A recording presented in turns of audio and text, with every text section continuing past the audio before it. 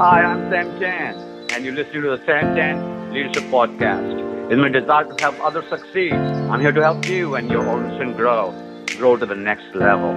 Thank you for joining me on this leadership journey. Let's get started. Today, I want to talk to you about nervous.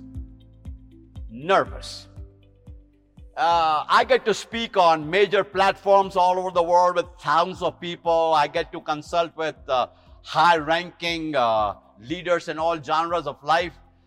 I want you to know I'm always nervous. I'm making this video for you right now, and I am nervous. Why am I nervous? You know why? Because I want to know how I can bring my best to you.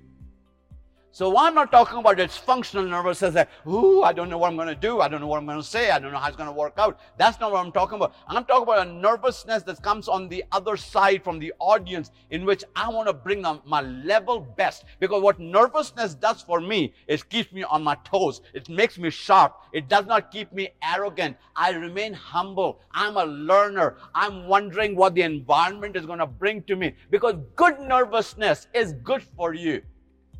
I know you can read all kinds of literature right now, how to overcome your nervousness. If it's dysfunctional, yes. But I want to suggest to you something totally counterintuitive. Stay nervous. It'll keep you sharp.